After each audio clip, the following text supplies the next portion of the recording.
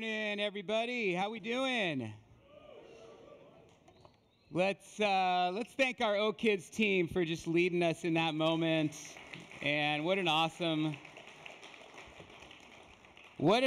thing to get the gift of God's word. Could you imagine a better gift? Like, where would we be without God's word? Such an amazing gift God's given us to reveal himself to us. May we, just like these second graders, come like little children today, hungry for his word, that it would be implanted in us, that he would guide and direct us, that he would show us more of the fullness of who he is through his word. What a gift it is that we have this today. And I love 2 Timothy 3:16. You may have heard this verse. It just says, all scripture is God-breathed and useful for teaching and correcting and rebuking and training in righteousness. And then it says this, so that the servant of God may be thoroughly equipped for every good work. So that is one of the reasons we come and experience God's word together, is that we would be equipped to do his work in the world. We'd be equipped and trained up as we go out to know how to live and how to follow Jesus and more completely. Isn't that awesome? So we're going to have you stand up today for the reading of God's word. We're going to read Matthew 6, just out of reverence. Let's stand together. Matthew 6:19 through 34. This is out of the Sermon on the Mount. Do not store up for yourselves treasures on earth, where moths and vermin destroy and where thieves break in and steal. But store up for yourselves treasures in heaven, where moths and vermin do not destroy and where thieves do not break in and steal. For where your treasure is, there your heart will be also. The eye is the lamp of the body. If your eyes are healthy, your whole body will be full of light. But if your eyes are unhealthy, your whole body will be full of darkness. If then the light within you is darkness, how great is that darkness? No one can serve two masters. Either you will hate the one and love the other, or you will be devoted to one and despise the other. You cannot serve both God and money. Therefore, I tell you, don't worry about your life, what you will eat or drink, or about your body, what you will wear. Is not life more than food, and the body more than clothes? Look at the birds of the air. They do not sow or reap or store away in barns, and yet your heavenly Father feeds them. Are you not much more valuable than they? Can any one of you, by worrying, add one single hour to your life? And why do you worry about your clothes? See how the flowers of the fields grow. They do not labor or spin. Yet I tell you, not even Solomon in all of his splendor was dressed like one of these. If that is how God clothes the grass of the field, which is here today and tomorrow is thrown into the fire, will he not much more clothe you, you of little faith? So do not worry, saying, what shall we eat, or what shall we drink, or what shall we wear? For the pagans run after all these things, and your heavenly Father knows that you need them. But seek first his kingdom and his righteousness, and all these things will be given to you as well. Therefore, do not worry about tomorrow, for tomorrow will worry about itself. Each day has enough trouble of its own. This is the word of God for us today. Let's pray together. God, we thank you for your word. It is life-giving. It is life-restoring. And I pray just for a heart of tenderness and teachability today as we hear your word. God, would you minister to us through your word? Do the work you want to do in us, in our hearts today. And we praise you for this time we get together, and we give you all the glory for what you want to do. May the meditations of my heart and are my thoughts just be pleasing to you, God, today. We pray this in your name. Amen. All right, you can have a seat. What if I told you there was something in the Bible talks about more than anything else? More than prayer, more than salvation, more than heaven, more than hell. Actually, there's over 2,000 verses on this one thing. And if you count up all the verses on prayer, there's only 500.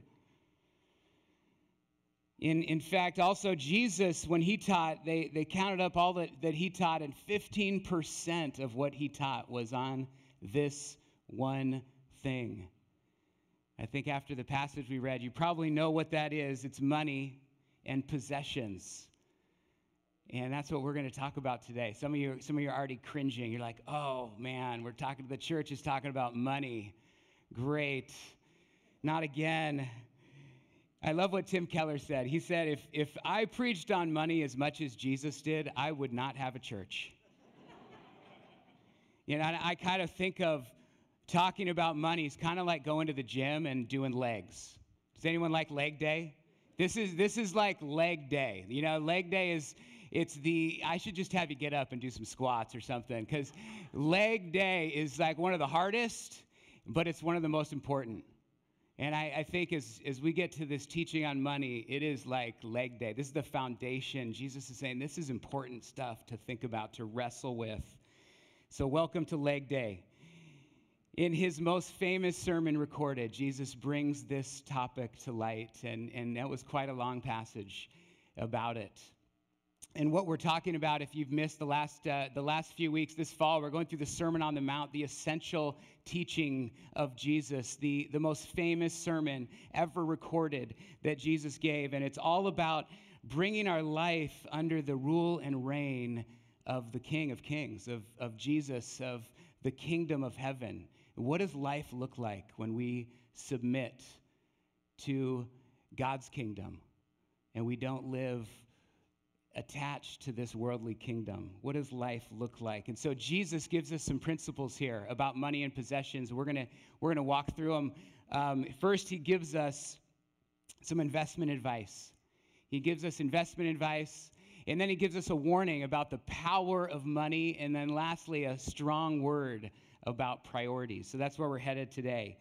Investment advice. Jesus, a first century rabbi who didn't have any money, any credit. It was before the stock market. How could this guy give us any investment advice? I mean, I think you could go to Wall Street Journal or Forbes or something like that if you wanted real investment advice. But Jesus does. He is giving us investment advice. He's saying, don't invest here, invest here, right? That's what's happening. And what is he saying? What is the truth? What is the timeless truth that Jesus is getting across? I think he's saying this: there is a powerful relationship between your spiritual life and your money and your possessions. There's a powerful relationship. Randy Alcorn said this: God sees our finances and our faith as inseparable. That's kind of confusing. What does that mean? Jesus said it: where your treasure is, there your heart will be. Isn't that interesting phrasing? Where your treasure is, what you treasure, what you really value, that's where your heart's going to be. Where you put your treasure, that's where your heart is going to be. Do I believe that? When I look at how I spend my time, my energy, my resources, my wealth, I look at that picture, just think about all those things for a minute. Is that where my heart is? Jesus is saying that's it. That's where your heart is. Where is your treasure? 1 Timothy gives us a little thought on the treasures of heaven. I wanted to read this. Command those who are rich in this present world not to be arrogant, nor to put their hope in wealth. We are those who are rich in this present world. He's speaking right to us. So don't put your hope in wealth, which is so uncertain, but put their hope in God, who richly provides us with everything for our enjoyment. Command them to do good, to be rich in good deeds, and to be generous and willing to share. In this way, they will lay up treasure for themselves as a firm foundation for the coming age, so that they may take hold of the life that is truly life. I love that take hold of the life that is truly life. This is what Jesus is talking about. He wants you to have abundant, real life. And he's saying, if you invest in this area, in the world, in the wealth of the world, that is not where life is found. It is found by investing in something totally different, the kingdom of God. How do we do that? What does that look like? What is storing up treasures in heaven? What is that? It's right there. Do good, be rich in good deeds, be generous, be willing to share. I like what one pastor said. He said this, it's the compassionate use of your material resources to meet the physical and spiritual needs of others. The compassionate use. Jesus was so full of compassion all the time. That word, co-passion, co-suffering. That is the way to life. And it's so hard for us to believe that when I suffer for somebody else and I am generous and I sacrifice for somebody else to provide for their physical and spiritual needs, that is treasures in heaven. And there's so many examples of this, isn't there? In our church, I think. I was just with the kids ministry team this morning, and they're laying up treasures in heaven. They're sacrificing their resources, their time, their energy to come early, to be with these kids, to teach them about God's word. I think of our Amore team last year. We had about 50 people go down and build houses down in Mexico, and the treasures in heaven that were stored up, the richness of life that we were able to experience as we sacrificed not only our resources, but our vacation time and all that, and it was so worth it. And I just think of yesterday, even 100 or so people gathering to serve the city and spend their Saturday morning just blessing the city and blessing these organizations that we partner with around Santa Barbara. Those are treasures in heaven, giving sacrificially. And I know there's individuals in here that maybe you've had an experience where someone sacrificed for you, or you were able to sacrifice for someone else in need. Treasures in heaven. Jesus is saying that's where we need to invest. That's it. That is the place. Then Jesus gives us a warning about the power of money. We need this warning. Listen to this. Jesus doesn't say it's wrong to have treasures. He says it's wrong to store up treasures, amassing them for yourself. That is not the way to life. And then he gives us this illustration, right? He gives us an illustration about the eye. And if your eye's good and it can take in light, then your body's going to be able to move, right? If I can see, then I can walk around. And if I can't see, then I'm blind and I'm going to run into things and it's not going to be healthy. What does that have to do with money and possessions? You think about that? What does that have to do with money, the eye and the body? This illustration. In the ancient world, the evil eye, you could think of the Sauron eye, the evil eye, that was also a term for stinginess, for being stingy. A good eye was a term for being generous. And so I think Jesus is saying here, when we're stingy, when we love money so much and we get stingy with our money, we get deceived. We can't see. We are blinded by money. I told you it's going to be leg day. Here it comes. Leg day. You are blind when we love money. It's deceptive. It impacts how we see the world. And I think Jesus is saying, if you don't think money doesn't have a hold on your heart, think again. It's so deceptive. No one thinks they're materialistic, do they, or greedy? I mean, if you were going to share with your neighbor, maybe right now, like on a scale of 1 to 10, how materialistic are you? I think most people would give themselves less than a 5 in here. It's just, we just don't think we are. And I wonder why. Like, it's because we're always brushing up against people who make 2 or 3 or 10 or 20 more times than us. So, especially in Santa Barbara, you never really feel rich, right? You never really feel rich. And we know we are one of the richest cities and one of the richest nations in the entire world. We know that in our head, but we just don't feel it. It's because money is deceptive. The power of money. And Jesus is warning us about this. So how do we break that power? How do we break that power that we feel grab us sometimes? Early in our marriage, Aaron and I, we had something called the $50 rule. I don't know if anyone else had this in marriage, but we created a rule because we were so broke going through grad school that $50 was the limit of what I could spend on my own without talking to her, without some consent. Like, hey, can I buy this $100 thing? So we would have this rule where we would just make sure I call her and ask her about that and talk through it. And I think there's something I was thinking about, just how do we break the power of money in us? And part of it is, do we consult God in our spending? Do we ask God, like, God, is this something I should spend your money on? Is this something that, I know I'm your child, everything I have is yours. Is this something you would want me to buy? You would want me to invest in? I think the main question we ask when we see something we want, it's what? How much is it? Can I afford it? It's not, do I need it? And I think one of the ways we break the power of money is by inviting God into that conversation. God, if I'm going to spend X amount on a new this, a new that, is this what you'd want me to spend your money on? I think it's really sobering to think that we just can't evaluate ourselves. It's so deceptive.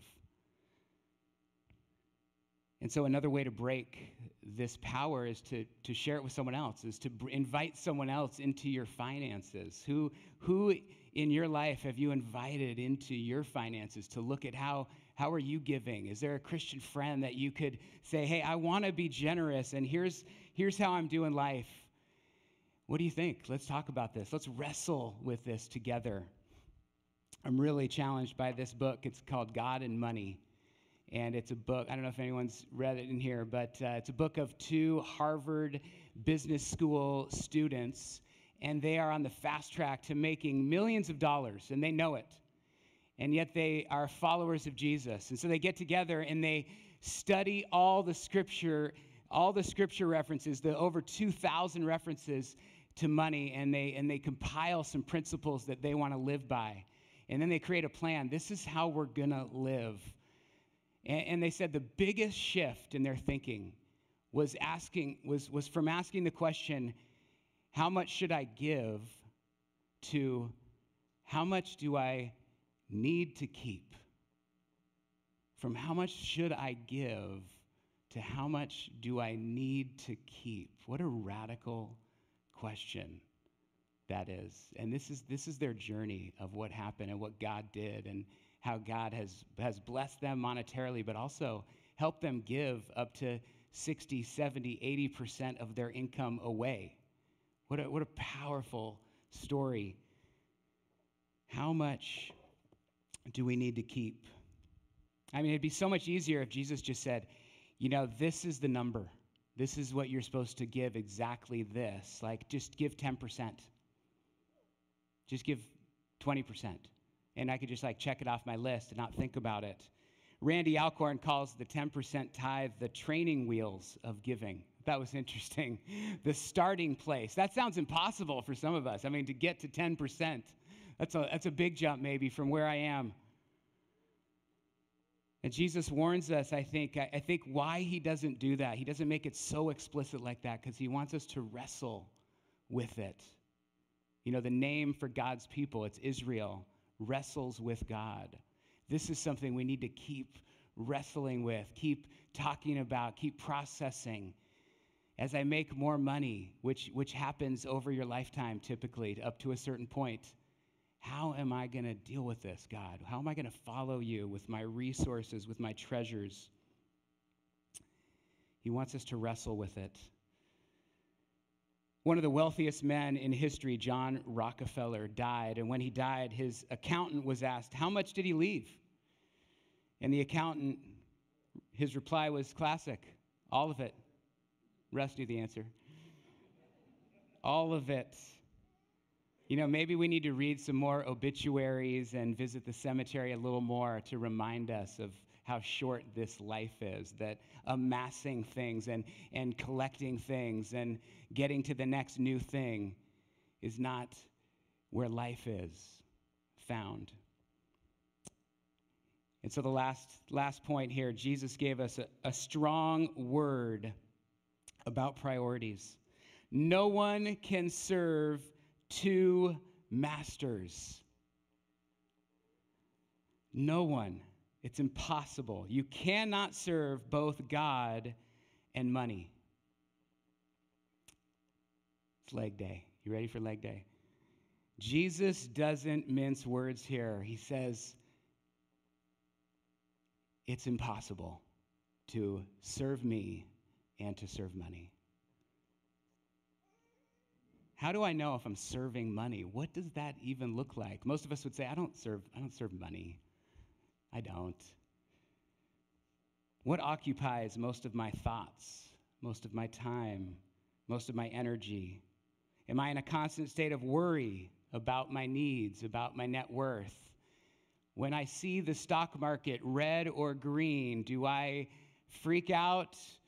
Do I get nervous? You cannot serve both God and money. That word in the Greek is kind of, it needs a little explaining because it's really the word mammon. It's not a word that any of us use, mammon, which meant wealth in the ancient days, in the first century. And William Barclay, this commentator, he said, you know, that word mammon, it started out as I'm entrusting my mammon to someone to save, and kind of like a bank. I'm entrusting my wealth to someone. And then soon it became, actually, I trust in my mammon. It became a word that people trusted in their wealth. And then mammon became actually like a personified God. I actually trust in capital M, mammon. And so Jesus, I think to the first century readers, they would hear that like, oh, mammon, the God of wealth. And isn't that what we see in our culture? Is wealth not the God of our culture? You just take a look around. People are obsessed with getting the latest, greatest gadgets, cars, appliances, homes, the undying commitment to working more and more without any thought to Sabbath or rest. It is the most powerful current in our culture. And it should give us pause. It should make us think today and wrestle a little bit. Like, where am I in this current? Where am I in this current? I know I feel that pull, just being in this city, being in this nation. It's strong. Getting in the trap of thinking about that next thing you want to purchase, or the next trip, or thinking about the next upgrade you need. And I think that's why it's so important to come back here together. It's so important to be in a rhythm where we're together reminding each other that mammon is not God. Because all week long we're getting that message. And so when we come back here, when we come to our life group, when we come to pray together, we remind each other, wealth is not God. God is so much better, so much more faithful, so much more reliable than wealth. We need those rhythms. Isn't wealth just so fickle? Ecclesiastes 5:10 says, those who love money will never have enough. How meaningless to think that wealth brings true happiness. Wealth is so fickle. I don't know if you caught the story on Friday, but a guy, one of the richest men in the world, went from $8 billion net worth to $0 in one day. Wealth is fickle. And Jesus, here's the good news. Here's what I want you to hear today. Jesus invites us into a life of more trust and less worry And that's what the rest of that passage you see. It just says, therefore, you don't have to worry. If I am your master, you do not have to worry. He invites us into a life of less worry, of more joy, of more generosity, of less selfishness, of more freedom and less bondage. And I think it is a journey. This is not a one-time I decided what I'm going to do. This is a every day. I gotta wrestle. I gotta put my idols down again today, God. Wealth is getting a grip on me. I need to talk about it. I need to process it. So these guys in God and Money, they got together, and in this book, they went through Harvard guys. They're super duper smart, so I trust what they have to say a little bit. They got together and they compiled these 2,000 verses into 7 principles. And I want to just close with these 7 principles. And I'm going to read them. I know it's kind of small on the screen. Maybe you can't totally see them, but I'm going to read them out loud. And maybe just which one of these is God maybe turning up the volume, we like to say in here. Which one of these is God kind of pressing in on you, saying, hey, you need to think about this a little bit more. God wants us to have life to the full, and he invites us into that. And part of that is wrestling with our money and possessions. So here are the principles. Everything we own actually belongs to God. Everything. Our wealth and possessions should be used for God's purposes. Wealth is like dynamite with great potential for both good and harm. Worldly wealth is fleeting. Heavenly treasure is eternal. Giving generously to the poor is a moral duty in a fallen world. Giving should be voluntary, generous, sacrificial, cheerful, and needs-based. And lastly, giving generously breaks the power of money over us.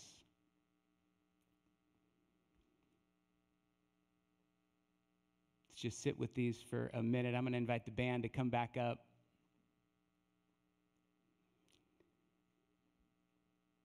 Where's God turning up the volume for you as you think about your journey with money and possessions?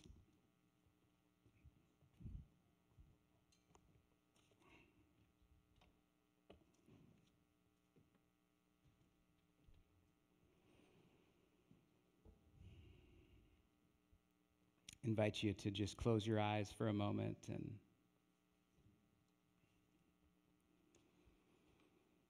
let's be reminded of the beauty and treasure that God is. He is our ultimate treasure.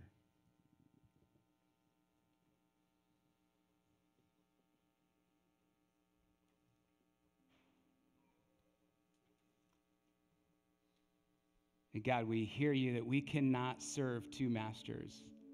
That our heart is not big enough. It doesn't have the capacity to serve 2 gods. And God, we want to just say, we want to serve you.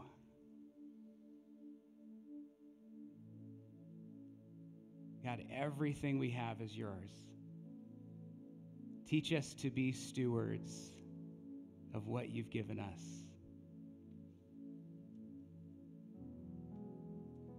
And we thank you for the resources and the amazing wealth you have given us here. And we pray, we know it's a huge responsibility. And we pray for your spirit of wisdom to help us know how to use it wisely. Help us know how to use it for your kingdom. Help us know how to use it to bring your kingdom here to earth. Maybe just put your hand on your heart.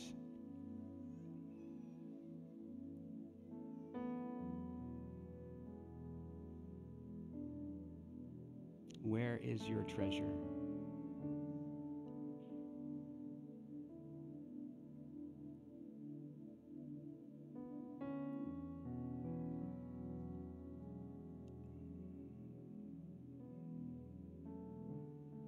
God, do a deep work in us, Lord. Free us from the power of money and wealth.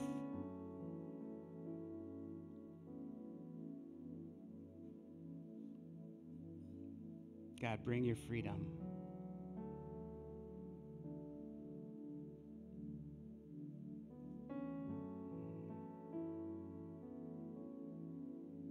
Just in your own words to God today, just tell him how you're feeling about this teaching, how you're feeling about his word to you today.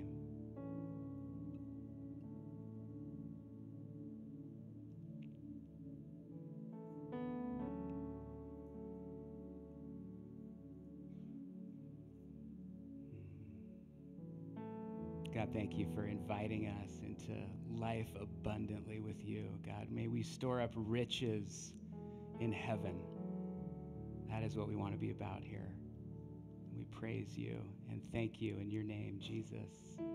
Amen. Let's stand together. We're going to worship. If you, the prayer team's going to come down on the sides here. If there's something you want to pray about, or you want to confess, or you want to just rejoice, whatever it is, we'd love to pray for you. And we're going to spend a few minutes just worshiping. Let's remind each other through our voices that God is the living God. He is the real God. Let's proclaim him and worship him today.